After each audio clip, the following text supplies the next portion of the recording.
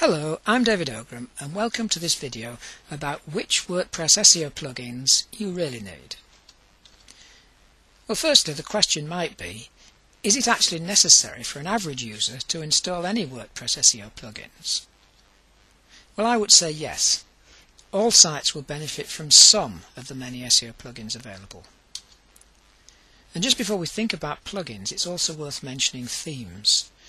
You need to find a theme that was designed with SEO in mind, not just appearance.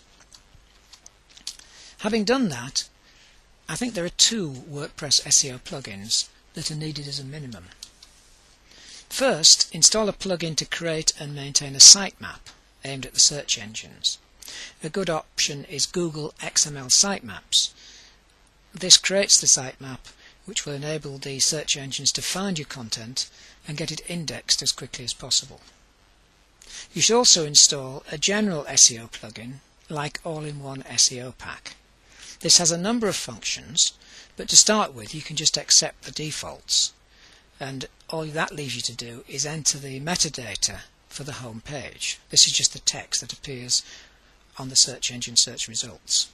If you think you might become more of an advanced user as far as SEO is concerned, there are some general SEO plugins with a bit more functionality, a good example being the Platinum SEO Pack. There are a whole lot of other SEO plugins that can be useful. The following are just examples. SEO Slugs, a very simple WordPress SEO plugin that you just install and leave to work. What it does, it removes common words from the URL, therefore making it shorter and more search engine friendly. SEO Smart Links is another useful plugin. The aim here is the automatic generation of links, both internal and external. External links can be no-follow, and you have the option to define keywords that generate links and where those links go.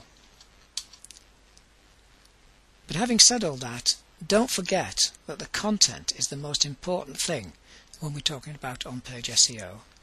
It needs to be search engine friendly, it needs to be unique, and it needs to be updated frequently. And that brings us to another useful SEO plugin, SEO Presser. This one runs when a page or post is saved and analyzes it for SEO purposes. It gives a score and recommendations, so you make the amendments that it recommends and run it again, and you'll see the score going up. And eventually you'll get it as close to 100% as you can. So with this plugin and the other two, you're well on your way to getting a good search engine optimized site. That's it for this video. Thank you very much.